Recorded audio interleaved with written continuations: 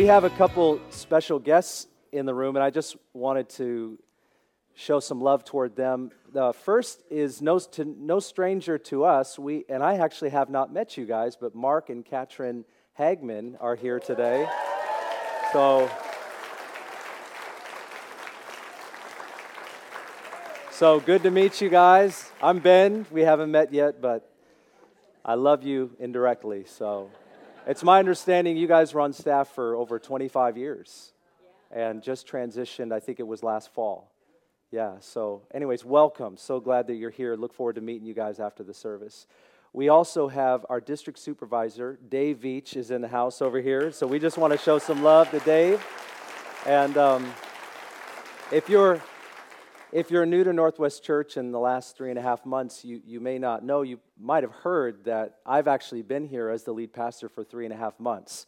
And we had a seamless transition, an amazing transition from Pastor Steve and Mary Shell, who have led this community for 27.5 years, who I still talk to and just talked to him the other day, by the way, and he is doing wonderful. So Dave Veach, our supervisor, did a great job in serving our congregation by helping lead us through that transition. So I just wanted to honor you today. Thank you for being with us here, Pastor Dave. And we are going to be opening the Word. If you have a Bible, please do turn to Luke chapter 17. Luke chapter 17. And one of the things you might know is as you came in, you might have smelt Thanksgiving in the house. And that is because of Tony Forbes and his team. We have a Thanksgiving meal that's going on in the gym right after this service, actually after every service. It was packed last night, and for $5 you can get a Thanksgiving meal and have some good time with people around the table. So do join us after the service. Luke chapter 17. We've been in a sermon series called Questions That Matter. The last 2 weeks we had some awesome words from Pastor Craig Kessel about restoring one another. And then we also heard from Pastor Scott Dungan last week where he talked about ordinary people can do extraordinary things. And I used that time to actually go around the church. I went into every room. I saw what was going on. I got to speak in our Hispanic congregation, which was an honor because, by the way, we are one church and 2 languages. Now, I'm not saying we don't have more languages among us because we do and we will, but we do have a Hispanic congregation, 11 a.m., that meets over there, and they are fantastic. But we are one church with 2 languages.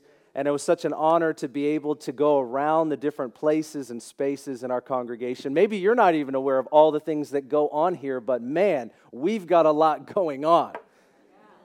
And yes, I did go to the kitchen and I did have some breakfast too. I did that. We have a kitchen and they made me some eggs and I just thought, and you were worshiping in here, but I was eating eggs in there. And that was fantastic. So I've scheduled some more opportunities in the future to make my way into the kitchen. We've been in that sermon series, as I said, called Questions That Matter. We're just looking at some of the most important questions that Jesus asked. Several weeks ago, we looked at John chapter 5, where Jesus approached the man at Bethesda who's laying down by the pool at Bethesda, and he says, do you want to be well? Do you want to be made whole? And a few weeks ago, I talked about, the 5 loaves and the 2 fish, where Jesus asked his disciples, what do you have? What do you have in your hands that I can use? And my message today is entitled, Where Are the 9? Where are the 9? Let's pray as we open God's Word together. Father, we thank you this morning for your Word. We believe that it's powerful and changes our lives. And so as we open your Word as a community, recognizing that we're in your presence, we pray that you would transform our hearts. We ask, Lord, that you would speak to us in a way that we could hear you. And we ask, Lord, that you would give us the grace to live out and to walk out whatever it is that you say, whatever it is that your word is calling upon us to live like, to be like. And we thank you, Lord, knowing that you will. Instruct us, encourage us, equip us, transform us. In Jesus' mighty name. And God's people said, Amen. Luke chapter 17, verse 11, it reads like this. While Jesus was on the way to Jerusalem, he was passing between Samaria and Galilee. And as he entered a village, 10 leprous men who stood at a distance met him. And they raised their voices, saying, Jesus, Master, have mercy on us. And when he saw them, he said to them, Go and show yourselves to the priests. As they were going, they were cleansed. You should underline that in your Bible.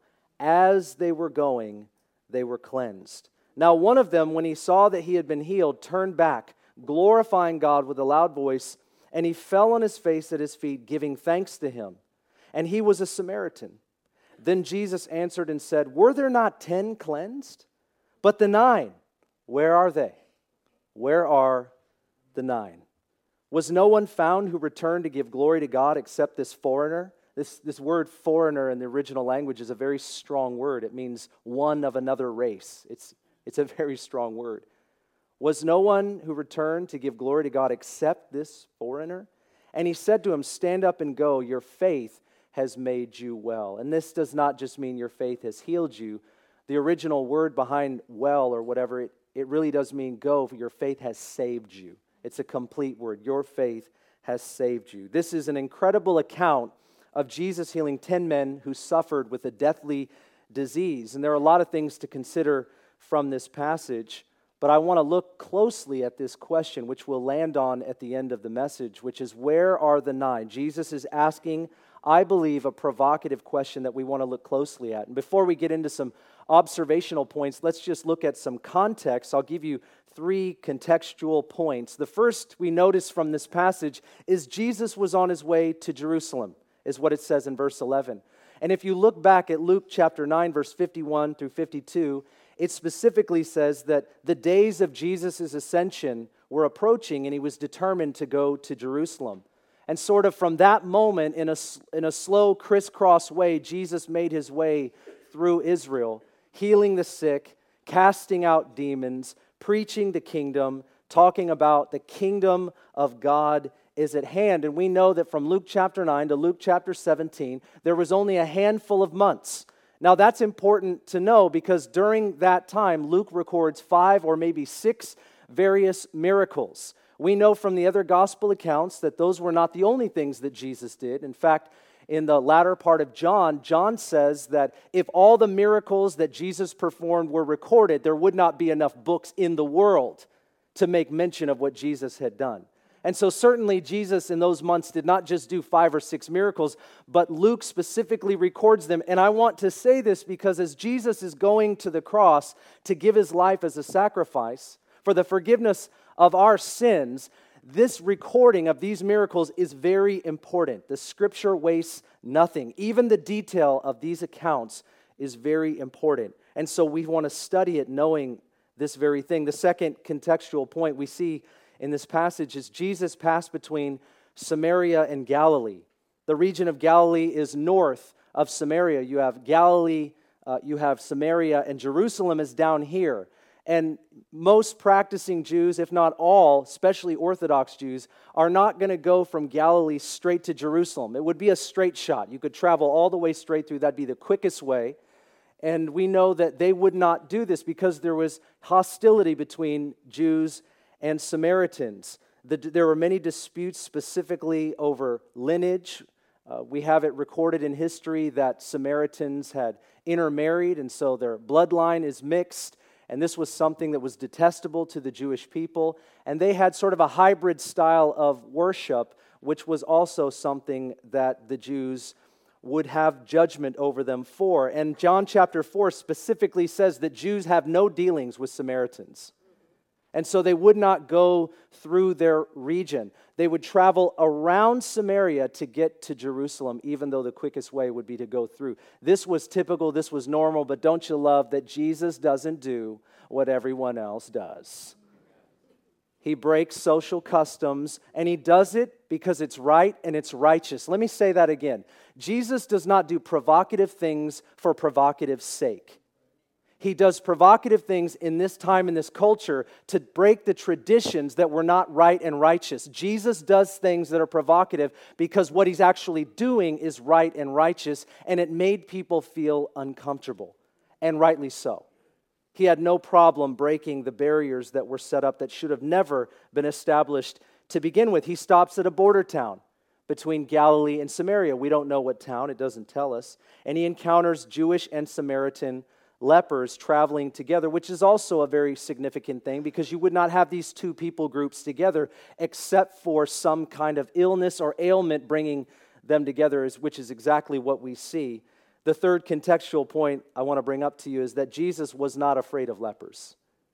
Jesus was not afraid of lepers. What is leprosy in their culture? Leprosy is an infectious disease caused by bacteria which affects the skin, the nervous system, and sometimes the internal organs. It's characterized by ulcers of the skin, bone, viscera. It led to a loss of sensation, of feeling, paralysis, gangrene. People would be deformed. And in extreme cases, they would lose their limbs, they would lose their life. Some cases, they wouldn't have hands because their fingers would basically be absorbed into their arm. This is how this disease would take people's lives. It was actually very common in the Old Testament. You'll read about a lot of lepers and leprosy, and also in the time of Jesus, many lepers are mentioned. Jesus heals several who had leprosy. In fact, I think it's important for us to note that towards the end of Jesus' ministry, which is right about this time, he had practically banished all sickness, disease, and ailments from Israel. The Bible says all who came to him were healed. I mean, isn't that fantastic?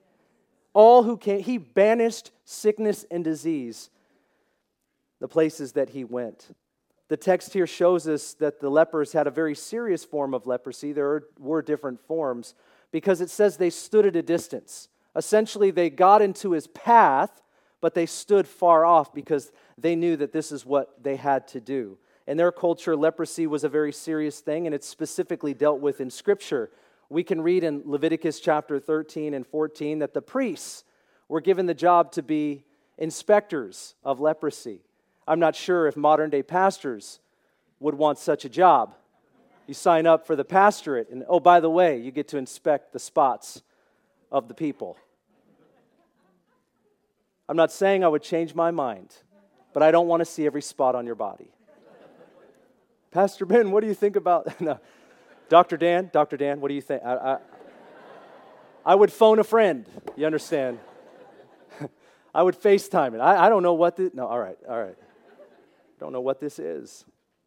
The priest also had the job not only of inspecting the skin, but also pronouncing healing when they found that the infectious disease was no longer. And so they would have the blessing of being able to pronounce someone clean, which means that they could go and be a part of community again.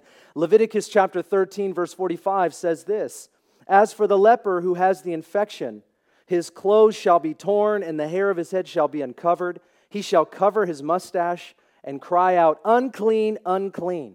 This is all the days of his infection. Whenever you saw someone approach you, if you were a leper, you had to yell out. I mean, your voice box was certainly restricted as a result of leprosy. That's one of the things that would happen, but they would have to cry out, as scratchy of a voice as they had, "Unclean, unclean." It was a label you had to speak over yourself.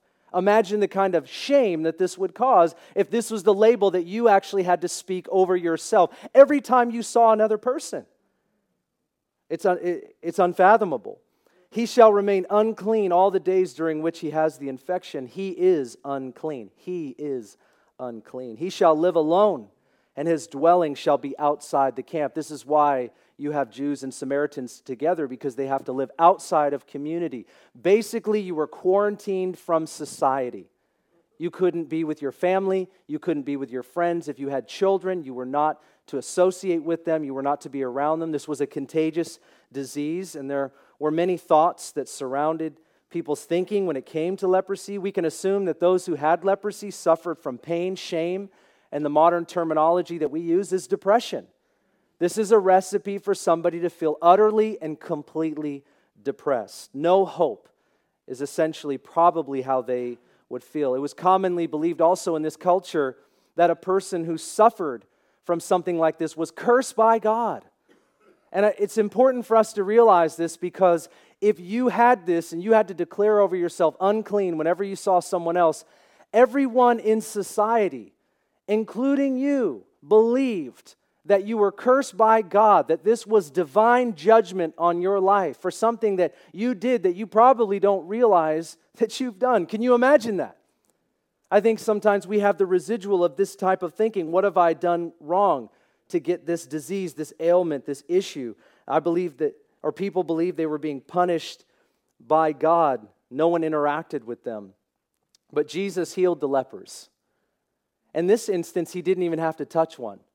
He was standing at a distance, didn't even have to lay his hand. Now, in other accounts, we see that Jesus actually did touch the lepers, not supposed to, but he would touch those who had leprosy. But isn't it powerful that Jesus is just standing at a distance and he says, go show yourself to the priest. Doesn't even have to touch anybody. He has that kind of power. When Jesus healed those who had leprosy, he was reversing divine judgment. What do you think that did for those that didn't like him, the religious elite, the priests, the Pharisees, the religious leaders, the scribes, the teachers of the law, who would not validate the ministry of Jesus? When Jesus came and touched the lepers, when he healed those who had leprosy, that everybody believed was under divine judgment, what was Jesus saying? What was he saying when he reversed the curse in front of everyone? He was saying that you're not under divine judgment. This is a powerful declaration and demonstration from the power of Jesus Christ. He came close to break down every barrier, and he freely loved those that were cast aside by society, lied about, thought ill of. And this is very important for us to note. I just want to bring up 3 observational points. I'm unashamedly a 3-point and sometimes with a 4th bonus point preacher. So here we go. 10 lepers pressed in to receive from Jesus. We see this from the text. The story is about 10 suffering men who by no fault of their own contracted this deathly, terrible disease which led them to being quarantined from their families, societies, forced to live alone.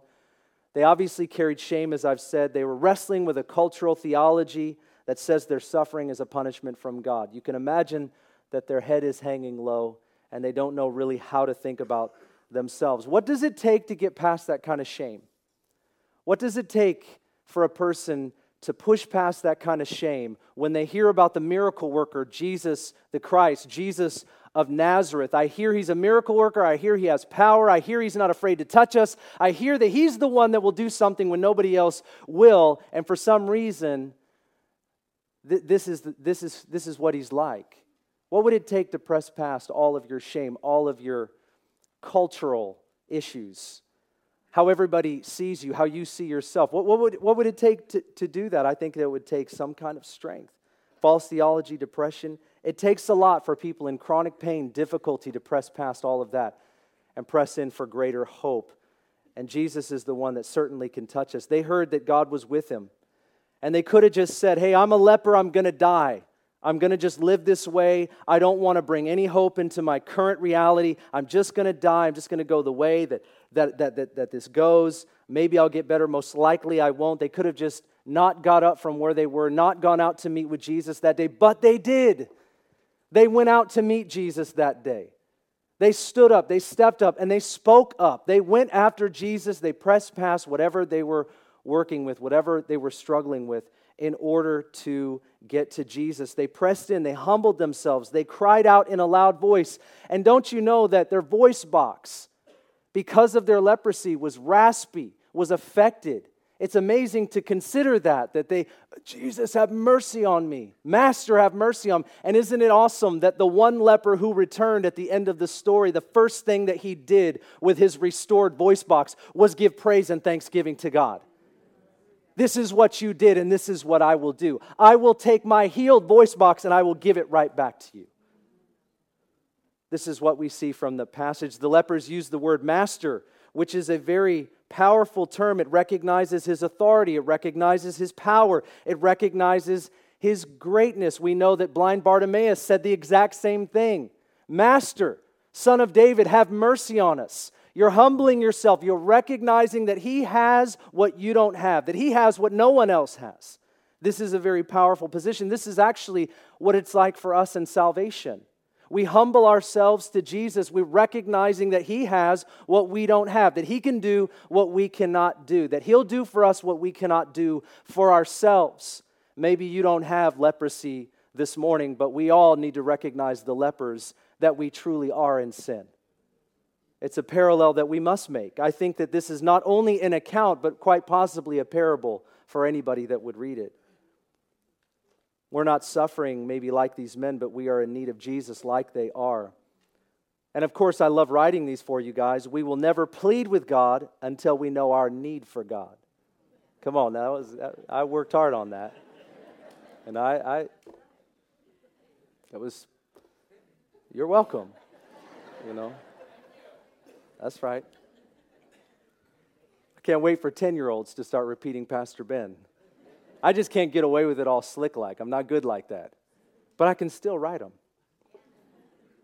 Do we recognize our need for God? Do we cry out to Him for help? Even when we haven't received yet? Even when we feel like there's no hope? Do we press in to receive from Jesus? If you find yourself in a difficult place, you're stuck, struggling, suffering, Jesus is mindful of you this morning. He's mindful of every detail of our lives today, right here, right now, how we're feeling, what we're going through, what we're experiencing. He is mindful, utterly, completely, thoroughly mindful of everything that is going on with us right here and right now. Isn't that comforting to know that He's a God of love and He loves every one of us in this room the same? The Bible says with an everlasting love. And isn't it a shame that sometimes we still allow a kind of theology about God that suggests that He's actually somehow bringing us pain? Somehow He's the reason for our problem. He is not the reason for our problem. He is the answer and He is our solution. This is who God is. I've met with many people, and I don't want you to misunderstand me in this room, but I have met with so many people who have told me things like, Ben, if I did not have this sickness, if I did not have this disease, if I did not have this ailment, then I would not be this close to God. And here's what I want to say. I understand how you got there, but only one man needed to die so that you and I could be close to the Father, and that was Jesus Christ. He is not invested in giving us sickness, disease, ailment, suffering, struggling, and difficulty so that He would teach us a lesson. He might teach us through our difficulties, but He is not the author, and this is not the way of our God. When Jesus showed up, He went about doing good and healing those who were oppressed, those who were sick. That's who God is. Friend, why would we go to God and ask Him to heal us if He's the one that gave us the sickness? It's logically inconsistent. There's a residual even today in our modern theology that suggests that God is the one that is imputing this type of punishment and pain and difficulty into our lives to teach us lessons. Here's what we know from Scripture. We know that all things work together for good, for those who love God and are called according to His purpose. For those whom He foreknew, He also predestined to be conformed to the image of His Son. But we need to pay attention to those words. We know that all things work together. It does not say we know that God causes every single thing in our life and then on the back end He uses it for good. See, some people will assume that's what the Scripture says, but that's not what it says. God wastes nothing. He uses everything. If you're going through struggling right now, if you're going through a difficulty right now, but you think God is the author of it, that's a struggle that you don't need. The Scripture says in Isaiah 53 that the chastisement of us all, the penalty of us all was laid upon Jesus. It was all put on Jesus at the cross. Suffering, pain of our sin was put upon Jesus. He does not need sickness, disease, ailment to teach us a lesson. He just doesn't. I've had people argue with me about this. I've had people say, well, what about Paul's thorn in the flesh? And I say, Paul was an apostle. He had a serious spiritual warfare. And for us to parallel ourselves, like my grandma having cancer, has nothing to do with the Apostle Paul having a thorn in the flesh. The weight, no, I need you to hear me. The weight of Scripture says that Jesus went and healed people. He is the visible representation of the invisible God. What is God like? He says to Thomas, if you have seen me, you have seen the Father. He came and declared His intentions, His love, His desire, what He wants, who He is, and what He is like. He is a God that loves us. He is a God that pursues us. He is a God that is after us, and He is redeeming us. We make the mess and He cleans it up. Isn't that amazing? Now you might indirectly be, Pastor Ben, you're indirectly saying I'm making a mess. You're right. You're not wrong. I say that with a smile. It's all good. We need to, you know what? People are walking away from God. You know what I think? I think people are walking away from a version of God that they have been taught and told. I know what it does when I say some of the things that I say. It provokes you a little bit. That's good. That's good. We need to go back to the Bible and see who God really is. What is God really like? I love watching Jesus walk around healing everybody that no one would touch. This is awesome. But this is the weight of Scripture. The weight of Scripture shows us that God is thoroughly and completely invested in our redemption, in our salvation, in our restoration, in our healing. This is God. You may say, Ben, I'm going through a difficulty and I'm close with God in the middle of that. Amen. Amen. I'm not taking that from you at all. I'm not suggesting in any way, shape, or form that God would waste what you're walking through as you give it to Him. But the key is as you give it to Him, as we give it to Him. We will have difficulties and pain and turmoil in this life, but it's not because God's trying to teach us lessons. It's because that's what life is like. That's what life on a broken planet is like. And Jesus stepped into our world of chaos and pain and difficulty and said, I want to give you something that is far beyond the temporary. I want to give you eternal life. Every temporary thing that we receive in this life, healing, deliverance, whatever it might be, is ultimately to lead us to the most important thing, the everlasting thing, eternal life in relationship with our Heavenly Father. That's what it's all about. That's the greatest miracle, and that is the biggest thing that God is up to right now. We see that they pressed in to receive from Jesus. How many of you were walking down the wrong road, something difficult happened, you looked up, you cried out to the Lord, come on, and He turned you around. He turned me around. He pursued me. He didn't take no for an answer. He went after my life, showed me who He was and what He was like. The second point I want to make is there were 10 lepers that obeyed the words of Jesus. Jesus said to them, go show yourselves to the priests, because the priests were the inspectors. First, it's interesting to note that Jesus validated the law by sending them to the priests. This was a requirement. Second, we know the priests didn't like Jesus, but when they went to Him, or when the lepers were sent to the priest, Jesus presented quite a conundrum. Now, this is important. The priests would not validate Jesus' ministry. Didn't like Him, didn't want to validate Him, didn't want to claim that He could possibly be the Messiah that they were waiting for, didn't want to do that. But when Jesus said, go show yourself to the priests, here are now these who once were infectious, diseased lepers are now totally clean. They go and present themselves to the priests, and the priests actually have to validate that they are clean at the healing power of Jesus. Isn't that an amazing conundrum to have? I'm not saying that was His intention, but it is a big wink if you ask me. I love it. I love it. You're going to get like a second opinion. Priest number 2, will you come in here? Because nobody wants to do that. The lepers obeyed the words of Jesus. The Bible says, as they went, they were healed. Not as they stood, not as they were, but as they went. This means that faith requires action. Faith is not just a mental belief. We know this. It's not just something that stays in my heart and in my head. It's something that shows a way, a path with my feet. My feet have to have action. Action has to be part of what faith is. The Bible says this, in fact, all over the place. For our life to be truly blessed, we must be truly obedient. And sometimes we present this in this like radical way, like there's this radical step that God asks you to take. And by the way, He might do that. God might ask you to make a radical step that requires radical faith. That's far beyond what you can ask, think, or imagine. It's far beyond where you and I have ever gone before. That does happen at times, but I think God asks us a lot of times for simple steps. Steps of obedience that sometimes we don't see as very spiritual. I think this is what God asks us to do. In our pain and our difficulties, He'll ask us to do something.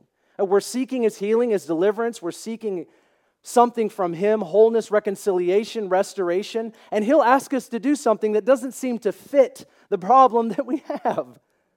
It might even offend us. And there are times where I just admit to you as a pastor, I'll be sitting with someone in my office and they'll tell me what's going on in their life, and I honestly have no idea what to say to the problem that they're facing. But what I do know is where to go to get the solution. God, what are you saying to this person in the midst of what they're facing right now? And see, I'm just one of you, and you're like me. And so I know that God's going to probably put something in front of us, ask us to take a step, and it could possibly offend the mind. One time I was struggling with a guy in a previous ministry that I was a part of. Every time I would teach, every time, and I'm not exaggerating, it was like every time, this man would go outside after the service and he would have a little huddle with a few other people that like to chop it up like this. It's like, let's have a little debrief without the preacher, about the preacher. You know, the historical accuracy, all this kind of, because they were just smarter. You know, I'm venting. This makes me feel, it's therapeutic. It's very, can't help it, folks. Sorry. So, at first I didn't notice it. I was brought to my attention. Then I'd walk out and I'd see it, and I'd kind of overhear it. And there was really no shame there. It's like, let's just go ahead and bash what just happened. And I think that's pretty terrible, you know, to undo whatever's been said. Even if you disagree with somebody, go address it with them. But we just live in an era where everybody feels that their opinion is the most important, so why not just spread the good or bad word? Why not?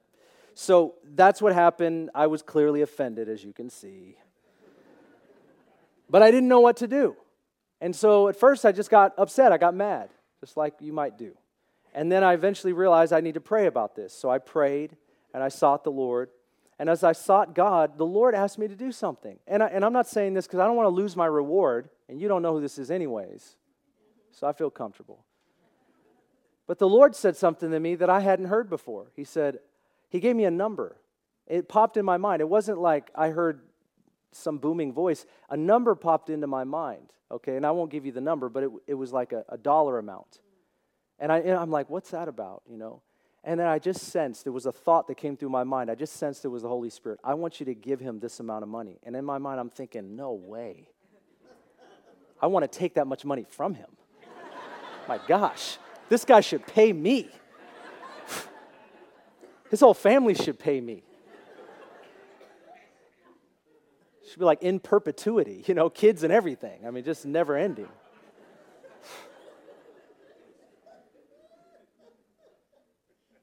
I'm getting help. Don't worry.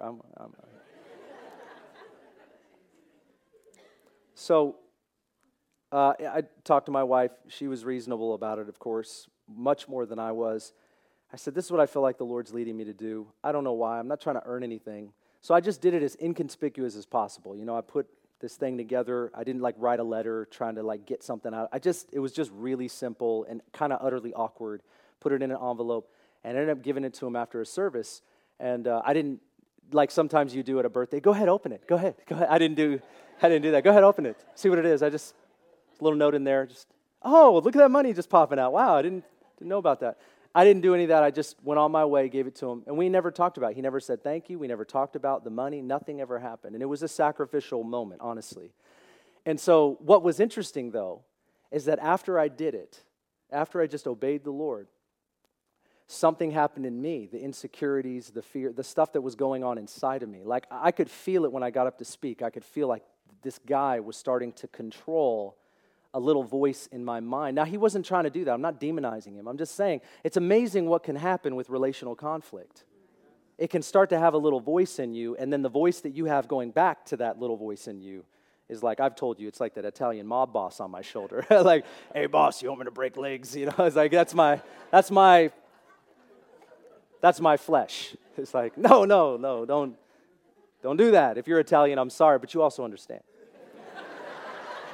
So I got some Italian friends. It's like when we backslide, we like prideful, lust, shopping, whatever, overspending, you know, they kill people. So it's like, everybody laugh at my jokes because I'm sorry. It's not funny, I know. So what happened in me was something shifted inside of me, which was awesome. You know, just when you obey the Lord, something happens in your life. You maybe don't recognize it right away, but something even internally will start to shift. What I also recognize is this guy no longer was doing the holy huddle outside of the sermon. He started changing, and him and I are on a whole different page. We're dialoguing, we're talking, but he's still patronizing me. I mean, he's still Mr. I know, you don't know, and that's fine, but our relationship had changed. He's no longer criticizing me. He's talking to me, which was a fundamental shift. And my point is, I'm not a leper. I don't have leprosy, and I don't have this type of difficulty. But what I do know is that when you obey God, things change in your life. What I do know is that when it says, as they went, they were healed. It's not as you heard him say it to you. It's as you obey the Lord. When you step out on what God says, God will move in our lives. This is what we know. It's all over Scripture. As we respond in faith according to God's word, we can be sure that God will do something in and through our lives. What has the Lord said to you that you haven't followed through on? I mean, I'm making an assumption, maybe that isn't true for you, but is the Lord said anything to you that he wants you to follow through on? You haven't seen breakthrough in that area. What is he inviting you into? God has the power to just do it all for us, but he invites us to walk with him, to talk with him, to work with him. And when we work with him and obey what he tells us to, as simple as it might be, we will see that conflict, or sometimes those things that need to shift, we'll see him shift. And even if nothing changes around us, something will definitely change inside of us. He'll give us the peace that passes understanding, that's beyond comprehension. The shalom of the Lord will rest on us in a way that's indescribable. That's everything that we need. The turmoil will cease. God will do something powerful. And what I also believe is that as it pertains to healing, I can remember I had a woman one time. She was in the back of the room. She looked like she was agonizing in pain. Now, I don't recommend this. What I recommend is being led of the Spirit. So when I say this, I need to qualify it because we use things as a formula. And that's not what I'm trying to say. I walk to the back of the room. I see this lady. She's agonizing. I'm wondering if she needs like medical attention. So I say, how are you doing? Hey, I have a migraine headache. This happens to me about every third day. I said, all right, well, can I pray for you? She didn't really want me to pray for her because she's been prayed for hundreds of times. You understand? Okay, Pastor Ben, you can certainly put your prayer onto the other prayers, but I've been prayed for hundreds of times. So I just sat there and I just thought to myself, I have no idea. I want to help you. I know Jesus wants to do something for you. You're literally here. You're at church. And in the middle of worship, she can't even stand to worship Jesus because she's in pain. And so I'm just feeling like God's compassion, but I also feel helpless because I don't know what to say. And there's literally nothing that I can do. So I pray and I say, Lord, what do you want to do? What are you going to do? And he said, tell her to stand up and worship me right now. Okay, now I don't recommend you do this to people. Seriously. But I said to her, I just think that if you stand up right now and worship God, he will heal you. Now, as it came out of my mouth, I felt as dumb as it sounds. I really did. I just felt like, why did you say that? And so she did. She just stood up and she started worshiping God. Every 3 days, she has a migraine headache that takes her down like that. She's just literally about to get somebody to drive her home. She stood up, she began to worship God, and God released her of the migraine headache. And to my knowledge, I knew her for another few years. Those just got less and less and less. Here's the thing. There's no formula for this, but we want to be led by the Holy Spirit. He gave a word, obey this, do this. And there are words that God wants to release into our life that are his divine strategy. And when we take that step, God will begin. If it's not initially, he'll release that answer. It's eventually. But either way, he is, in fact, the source of what we're all looking for, isn't he? 10 lepers pressed in to receive from Jesus. 10 lepers obeyed the words of Jesus as they went. But the third point is 1 leper came back to give thanks to Jesus. Now, it is Thanksgiving week, and no, I did not plan this sermon to be on Thanksgiving week, but here we are. Here we are. Only 1 leper came back. That there was something about this guy and his responsive heart. The 9 really did nothing wrong. The 9 cried out. The 9 pressed past their shame. They cried out to Jesus. That's noble. The 9 actually obeyed Jesus when he said go. And as they went, they were healed. They did nothing wrong. But it's not what they did. It's what they didn't do. It's what they didn't do. They didn't come back to give him thanksgiving and praise. The 9 got healed. They went on their way. They were probably excited because as they stood before the priest, there'd be about an 8-day process. The priest would then have to pronounce that they were healed, and when they were pronounced healed, they could be restored back to community. Who wouldn't be excited about being restored back to community? Maybe they get to go see their kids. their spouses, their moms, their dads, their friends, their cousins. They get restored back to community. They were excited. They got their blessing. They went on their way. Why turn around? Why turn around? But there was something about this one that turned around. He could not help himself. Maybe he was an extrovert. Maybe he was overzealous. Maybe he was that one spiritual guy that everybody sort of tolerates. Maybe he was all of that. But what Jesus said was, where are the 9? Was only this one healed, or were all 10? They were excited about the blessing, but they lost track of the source of their blessing. Why is it that we are so quick to pray in our suffering and so slow to praise when God answers us? Maybe this is true of us. Maybe unexpressed gratitude is a lost opportunity to give God the praise that He is due. God is worthy. Hebrews 13:15 says, "Through Him then let us continually offer a sacrifice of praise, that is the fruit of our lips, to give thanks to His name," to give thanks to His name. The quality of our relationship with God is not only determined by our prayer, but also by our praise and thanksgiving. I'm sensitive to the issue of thanksgiving. I'm sensitive to the issue of being thankful. It's funny, I was born on Thanksgiving. Yeah. And unfortunately, I was a C-section, so they had to cut Mom, and sorry about that. The turkey was overcooked, right? That's just it's the bad family joke, I know. It's like, gotta get him out. He's burnt.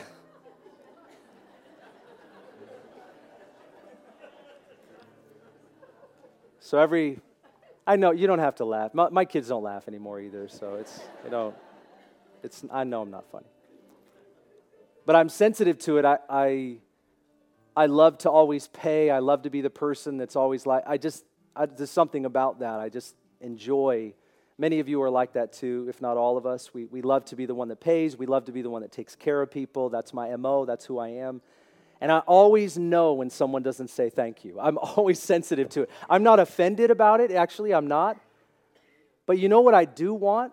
Is I want people to be thankful, not just to give me thanks. I think that God is much like this. He doesn't need our worship. Like, yes, worship me. Like He's some Greek Roman god that we're placating. That He needs worship and it makes Him more powerful like Zeus.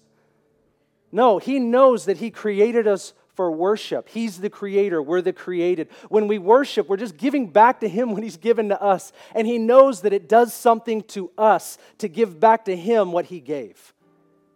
When we give Him thanks and praise and honor, it does something for us and to us and in us. Maybe this one leper is just an example in our lives. Isn't the demise of God's people from Genesis to Revelation, isn't it that we tend to fall away? When you read the stories of the Bible, you see that God's people, they come to Him and they come to Him in need, which is not wrong. We come to God, we need healing, we need deliverance, we need provision, and all of that is wonderful, and all of that God wants us to do. He longs to hear our voice. He wants us to bring Him our needs. But doesn't it happen that after we get what we ask for, that we have a tendency to walk away and thanks? Thank you. Or maybe if we don't get it, we walk away even more quickly. But what Jesus gives us these temporary things for is not just to satisfy us temporarily. It's releasing and revealing of His love. But ultimately, there's something that does not fade away. And that's eternal life. What this guy demonstrates for us, the one that turned back, when Jesus says, where are the 9? What is He calling out? He's calling out the tendency that we can often have, you can have, I can have, to ask God for something, but not recognizing that He is the greatest something. That what we really need, what we are really after, what we really want, what we really desire is His presence in our life. Is that we were created for more than just the thing that we're asking for. So if we came in today and we're in the middle of a difficulty, we're in the middle of a struggle right now, and we acknowledge that, we stand where we are and we worship Him anyways. And we say, God, right here and right now, You are worthy of praise and thanksgiving. right here and right now, you are worthy of my life. Whether I get what I want, whether I get healed, whether I get delivered, whether this happens with my family or my job or whatever, I ask that you do it. But if it doesn't happen, you're still worthy. You're still God. You're still worthy of my life, and I'm not going anywhere. You're worthy of it all. He's calling us into more than temporary blessings. He's calling us into divine relationship. He's giving us more than healing. He's giving us Himself, the divine healer. This one man recognized, I want more than the healing. I want a relationship with the divine healer. Everything He gives us points us to eternal life. This is the greatest blessing. Where are the 9? Let us be the one.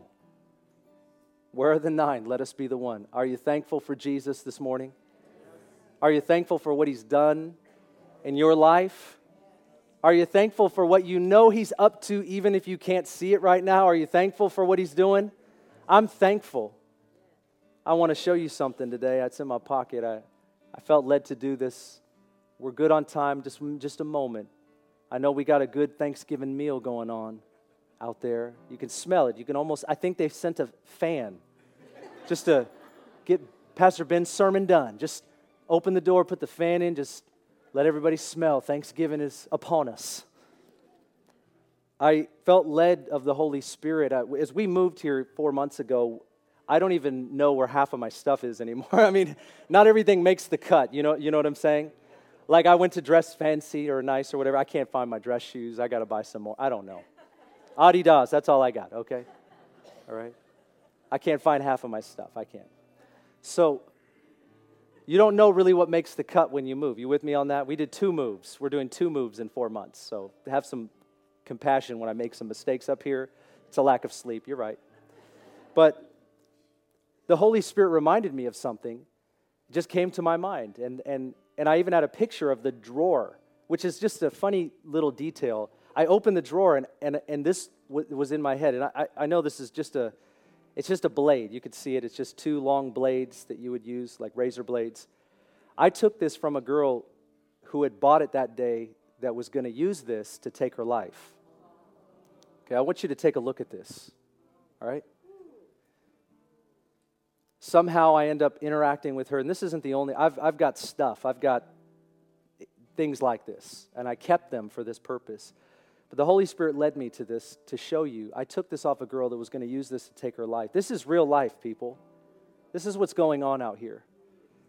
Somehow I got to interact with her, and I took this off her person, and I got to lay my hands on her and release that blessing of the Lord on her life, speaking life. Jesus says, I'm the resurrection and the life. I'm the way, the truth, and the life. I got to pray life where a spirit of death was trying to take her out. And I was reminded of this. Now, I just want to tell you, she's now a wife, mother.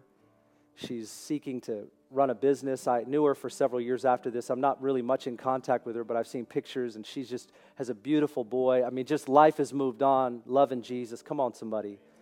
God got a hold of her. Yeah, that's right. Her story changed.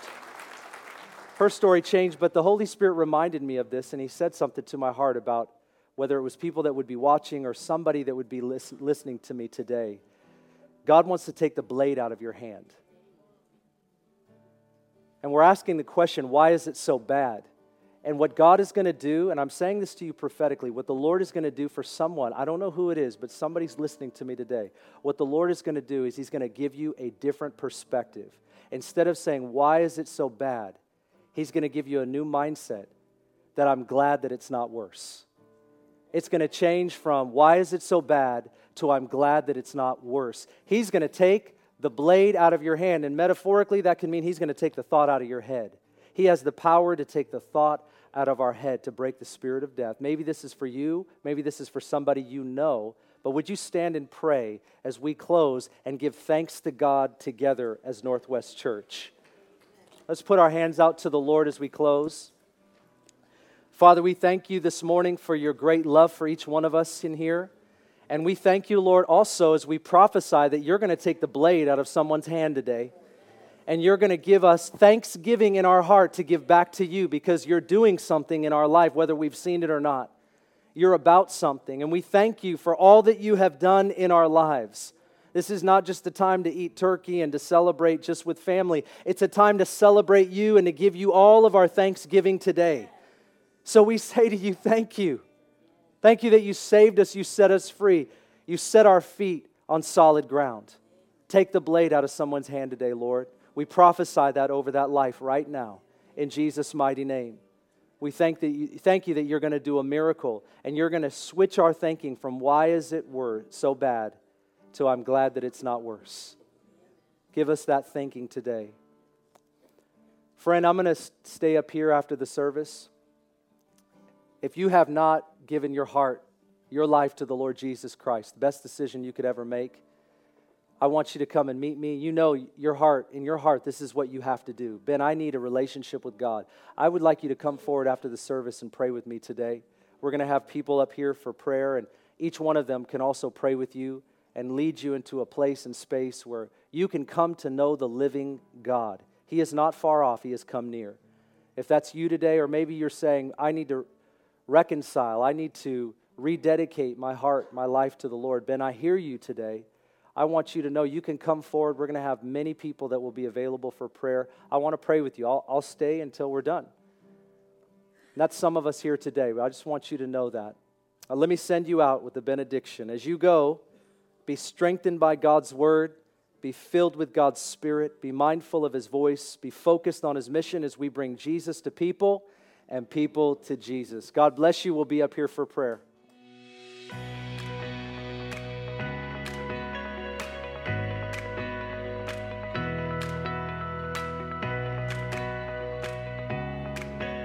We're so glad you were able to join us today. We would like you to find out more about Northwest Church by going to our website, nwcfoursquare.org, or downloading our app in any of the app stores by searching Northwest Foursquare Church.